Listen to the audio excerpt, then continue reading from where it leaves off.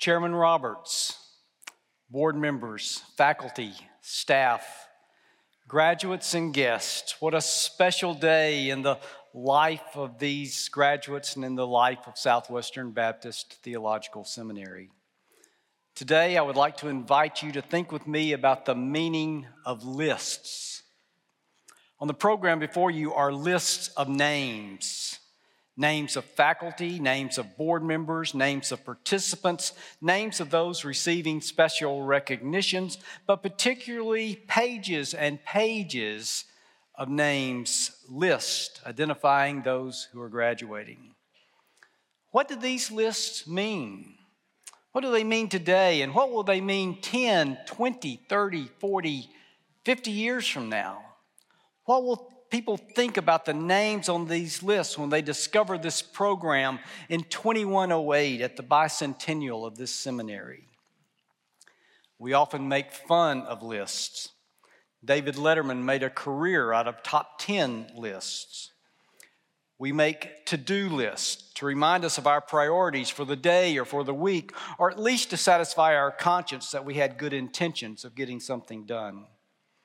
At this time of year, we start to put together Christmas card lists or shopping lists. If we find these lists after they've been used, we tend to ignore them or merely skim over them. I think that's often what we do when we're reading the Bible and we come across lists of names. Lists like the one found in Romans chapter 16, the chapter after the one read to us by Dr. Allen. We somehow think that these lists are unimportant, but according to the doctrine of biblical inspiration communicated so well in Professor Harwood's fine volume on systematic theology, these lists found in Scripture are equally inspired. So we must pay attention.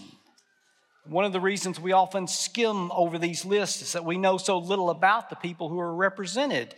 It seemed to us a bunch of unusual names that are very hard to pronounce. So we often ignore them, and we do so at our own loss. The list of names in Romans 16 includes people without regard to rank, position, race, gender, socioeconomic status. Some were Jews, some were Gentiles, some were men, others women, some were slaves, others former slaves, and some were free. The list reflects the kind of variety that is found in the list of graduates in today's program. Both men and women from every region of the United States, from about 30 additional countries, representing programs in Spanish, Mandarin, and Korean, coming to us from all around the globe. Also, the list in Romans chapter 16 in many ways exemplifies the kind of aspirational commitments that we dream about for the list of December 2022 graduates at Southwestern Seminary, including a life of faithful service, missional practice, and global awareness.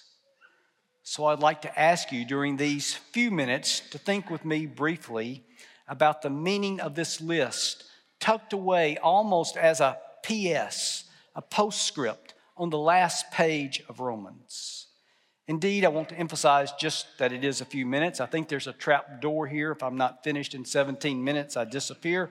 So I'll try to keep my remarks brief. Dr. Ashley Allen has read for us the concluding words from Paul in Romans chapter 15, including what seem to be lofty words of benediction as a conclusion. It may have seemed that Paul finished his letter. He had a few more things he wanted to add, which will be our focus this morning. So I invite you here to reflect with me on the thoughts about Romans chapter 16, but especially I want to direct these thoughts to these two groups of graduates, those whose names are listed in today's program. And the rest of you can listen in while I talk to them. So let's turn our thoughts over the next few minutes to these lists in Romans chapter 16. If you have a phone, you might want to open it to Romans chapter 16 so that you can follow along. First on the list is Phoebe, a woman who is called a faithful servant, a term used of God's special people. Jesus himself in Mark chapter 10, verse 45, is called the same term, a servant, one who came not to be served, but to serve and to give his life as a ransom for many. Phoebe had helped many people through her service. She was likely a benefactor, a person of means. There are people here today who, like Phoebe, have served as benefactors of this institution, or benefactors of some of these specific programs being recognized today, are benefactors of these graduates who are seated here before me. Everyone graduating here today has benefited either directly or indirectly from generous benefactors who are the Phoebes of our day. In fact, on page 23 in your program, you will see that the churches of the Southern Baptist Convention have invested $3.5 million just this semester in the students here at Southwestern Seminary. But if you know the people who are here today who are these benefactors, especially parents and family members, please thank them today for carrying on this tradition and the practice of Phoebe. Many of these receiving degrees this morning can decide that you too be the same for the next generation of Southwestern Seminary and Texas Baptist College graduates. Phoebe's name is on the list not because she was affluent, but because she had a faithful walk with Christ that motivated her to impact others through her service and through her generosity. Some of you on the list in today's commencement program will hopefully follow in Phoebe's steps. Your life of service, like hers, will set apart for all the right reasons.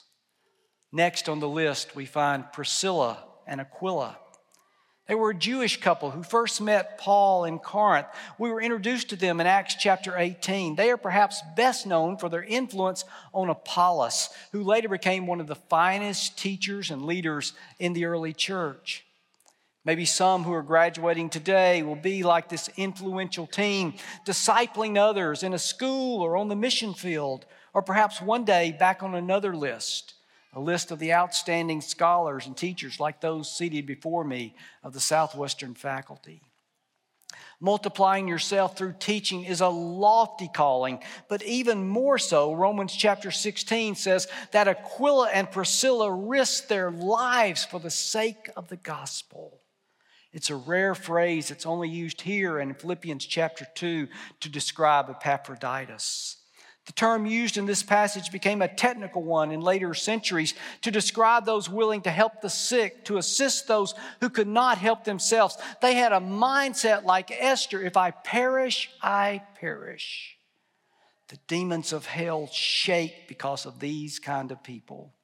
They will endure any trial, carry any cross, withstand any opposition in order to serve others and advance the cause of the gospel. They're ready to die to the flesh, die to the world, die to human applause. Paul himself said in Philippians chapter 1, verse 21, a passage that's written on the grave marker of the great Southern Baptist New Testament scholar A.T. Robertson, to live is Christ, and to die is gain. I do not know what the future holds, but it's likely that some on today's list may well join the list of those in history who risked their lives for the sake of the gospel. The third person listed is Epaenetus, one of the earliest converts in Asia. Like Epaenetus, many of you in this graduating class have been following Christ for a long time. May God help you to be like Epaenetus, to live faithfully for the sake of the gospel, decade after decade after decade, for all the days of your life here on this earth. Epaenetus was one who deeply loved the Lord. His years of walking with God and growing in the grace of God led to his faithful love for God. It's possible to know God and not love him, but it's impossible to love him unless we know him. And I pray your lives will be filled with the knowledge and the love of God for the remainder of your days here on this earth. Then there was Mary, who worked exceedingly hard for Jesus Christ. Hard work may not seem like a glamorous description, but it's a worthy and lofty commendation. Many of you seated in front of me this morning have worked very hard for years and years to get to this place on this special day. Perhaps you're the first in your family to graduate from college, or the first in your family to complete a graduate degree. You were not born into educational or economic privilege. And based on the pattern to this point, the rest of your life will be characterized by hard work from this day forward. Not only Mary, but Tryphena and Tryphosa were also commended over and over for their hard work, as were others on the list in Romans chapter 16.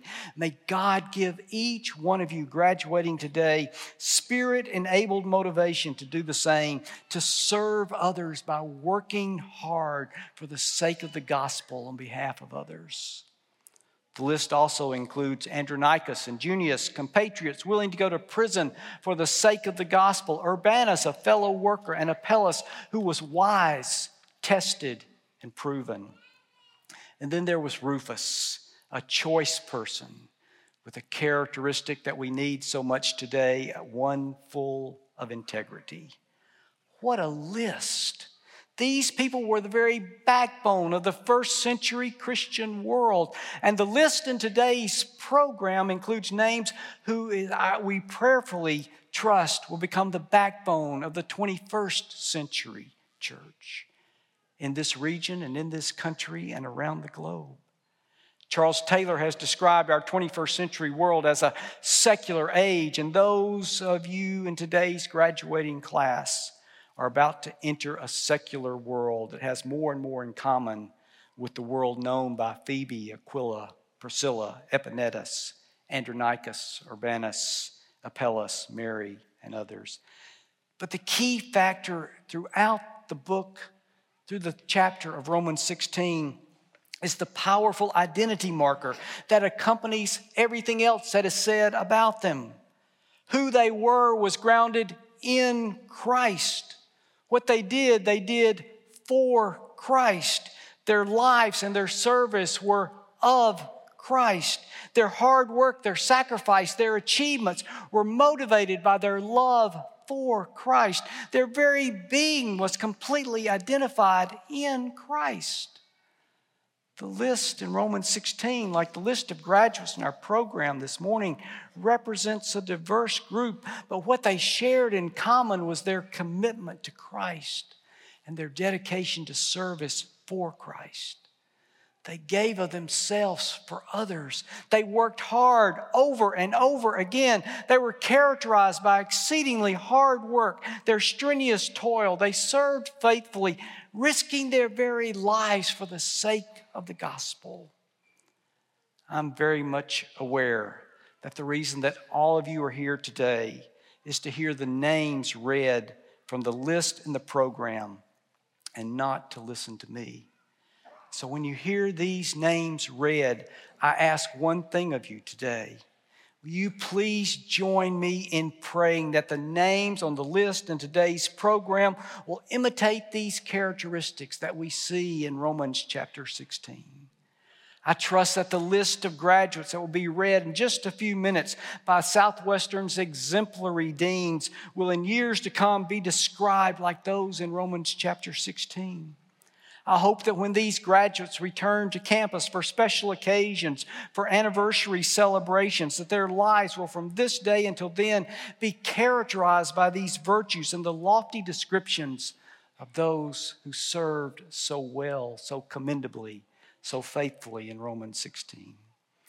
If you'll kindly indulge me for just another minute or two, here's what I've learned through the years as I've presided at more than 60 of these commencement services. Today's excitement will soon fade away. When you enter ministry, setbacks will come. Difficulties and challenges will arrive. When these issues come, they may be new for you, but they're not new to those who through the years have lived their lives for the sake of the gospel, grounded in Jesus Christ. So today, it's not so important that you know all the names that are listed in Romans chapter 16. I didn't read them all. There are some that are too difficult even to pronounce. But I do want you to remember the descriptions and characteristics of these people as they live their lives grounded in Christ, enabled by God's Spirit. So as you leave this beautiful chapel on this wonderful morning, I urge you, graduates, to ground your life in Christ. Stand firm in the gospel. Serve others and work hard for the sake of Christ. Don't grow weary in doing good. Don't lose sight of God's promises and His purposes for each one of you. Stay tuned to those things that you've learned from this outstanding faculty who serve this institution. Identify all aspects of your life with Christ and be willing to risk your lives for the sake of the gospel. So congratulations. Your name is on the important list of graduates for December 2022. May God allow your name to be joined to the list of other Southwesterners, so many among the 41,000 alumni of this institution who through the years have made a lasting impact in the lives of others, in the church, on the mission field, who've enriched society, who've shaped culture, who've made a difference for the gospel, for Christ and His kingdom. So as we conclude, our prayer for these graduates this morning comes from Paul's writings in the 15th chapter, which Dr. Allen previously read for us. This prayer says, "May the God of hope fill you, each one of you, with great joy and peace as you trust in Him, so you may overflow with hope by the power of the Holy Spirit. And may the God of peace be with you all." May God's blessings rest upon all who are here today, but especially upon these graduates, those names who make up the list of the December 22 class, Southwestern Seminary and Texas Baptist College. Heartiest congratulations to each one of you, one and all.